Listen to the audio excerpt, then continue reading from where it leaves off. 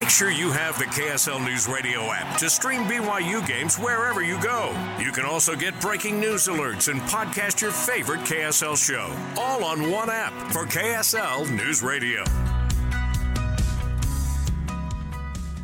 Welcome back in, Cougar Nation. Final segment of the show, and we're taking your calls. Last chance to chime in on the loss and look ahead to Baylor. Maybe who you'd like to see step up if they want to upset the Baylor Bears. 801-575-8255. Mitch, you'll be there. What are some of the interesting storylines between BYU and Baylor tomorrow night? I think we got to start with Caleb Lohner, right? I mean, former BYU forward who was a big name when BYU flipped him from Utah. Remember, he was a Ute signee. He backs out of his letter of intent to come to BYU, and it was an up and down 2 years at BYU for Lohner. He was a starter on that NCAA tournament team that faced UCLA as a 6th seed. They lost that game, but then the second year, I think everyone thought Lohner was going to take that massive leap, and offensively he did not. And he hit some historic lows by his standards, personal lows, shooting the three, and to the point where Cougar fans were at times booing him in games. It was kind of getting a little salty at times.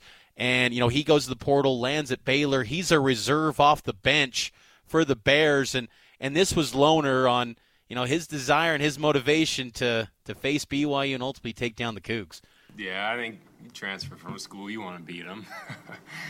But they got a great program, a great team. So, either way, selfishly for me, it would be a great win. But also for the team, they're a great basketball program. So any game in the Big 12 we can win is a good game. You think Lohner plays spoiler tomorrow night for BYU? Probably. I just feel like I feel like that's not an easy bounce back to a quick turnaround after a poor shooting loss against Cincinnati to go down and play a top 15 team, number 14 Baylor, and all the talent they have. Now, Lohner, to this point in his Baylor career, Mitch, he has not had very many big games.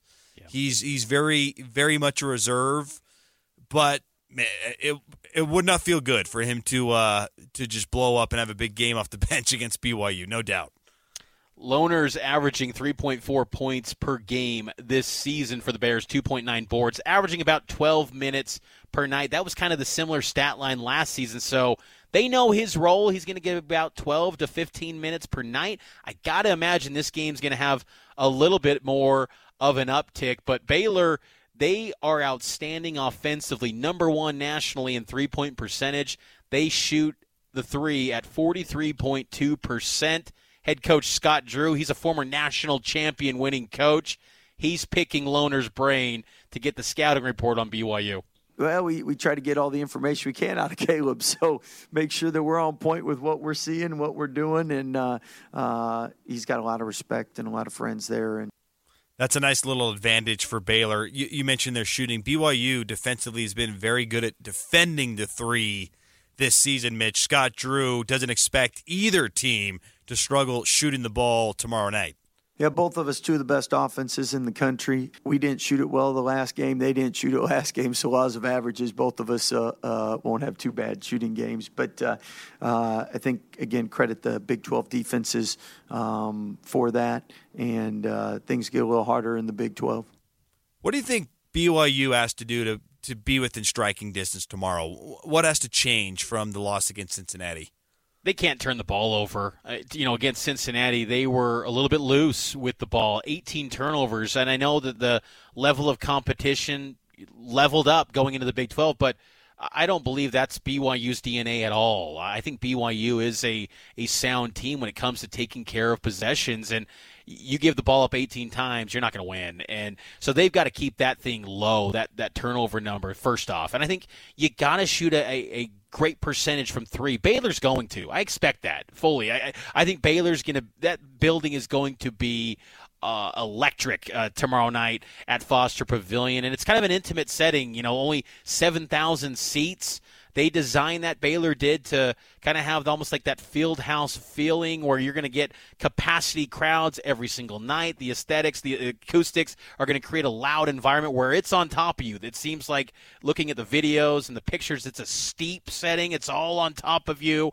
So BYU better be shooting the ball well against Baylor, because I fully expect the Bears' offense will not slow down. And Baylor, I think, Matt, is the deepest team in the Big 12, and I think they got the best NBA talent. Jacoby Walter, a freshman, he's outstanding, number 4. Keep an eye on him. And then Yiz Messi, a 7-footer big who had a double-double in their road win at Oklahoma State. They got tested against a young Oklahoma State team in Stillwater, but they got their 9th consecutive victory against Oklahoma State in Stillwater. They went to overtime, so it was just another example of a tough Big 12 test, and anyone can take you down.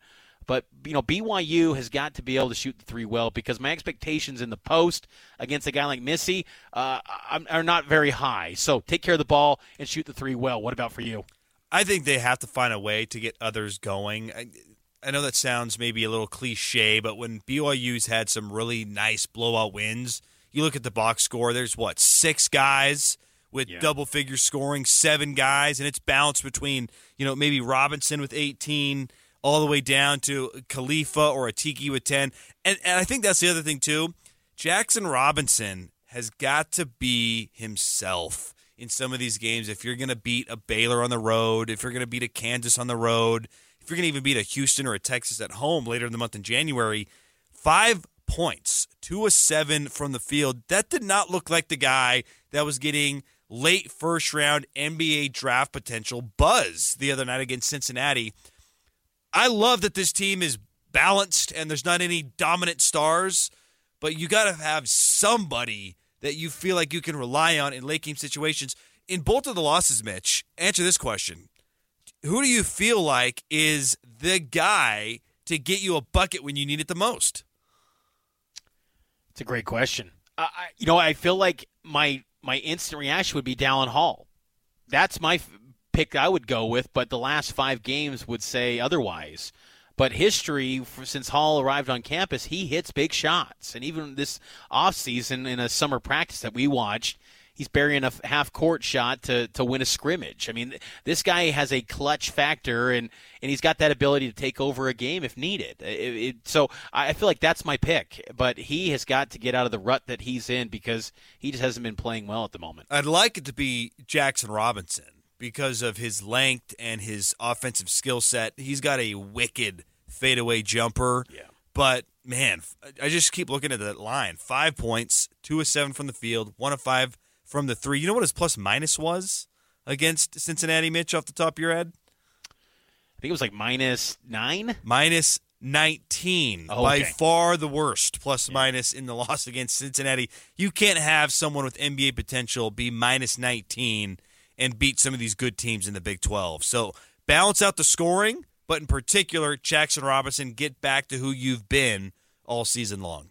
Tip-off tomorrow night, 7 o'clock here on KSL News Radio. The TV broadcast is only online, ESPN Plus. So if you don't have ESPN Plus, fire up the 102.7 FM, 1160 AM, the KSL News Radio app.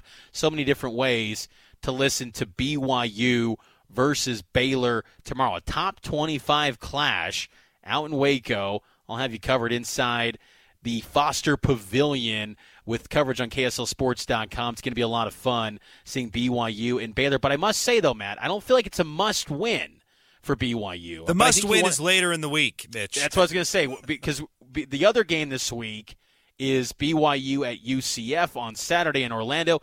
That is a must-win. You have to win that one. If we come back on Monday night on this show and we're talking about an 0-3 Big 12 BYU team, that's when we might have to revisit the question again and say, now is it time to panic? Yeah, no doubt about that, because, look, if they lose tomorrow and then beat UCF and they're back home for a chance to be 2-2, 2-2 after 4 games, not bad. Then you got Texas Tech and Houston. Maybe, if you are able to steal a game late in the month, you could be 4-3 at the end of January. That would be actually a win, I think, for BYU in their first month of Big 12 basketball. Subscribe to the podcast. Follow Cougar Nation on all podcasting platforms. We'll be back on Saturday, noon to 3, here on Cougar Sports Saturday on KSL News Radio. As a major research institution, Arizona State University offers the most online bachelor's degree programs, along with world-class faculty and dedicated support. Discover why ASU is ranked #1 in innovation for 9 consecutive years. Tap to learn more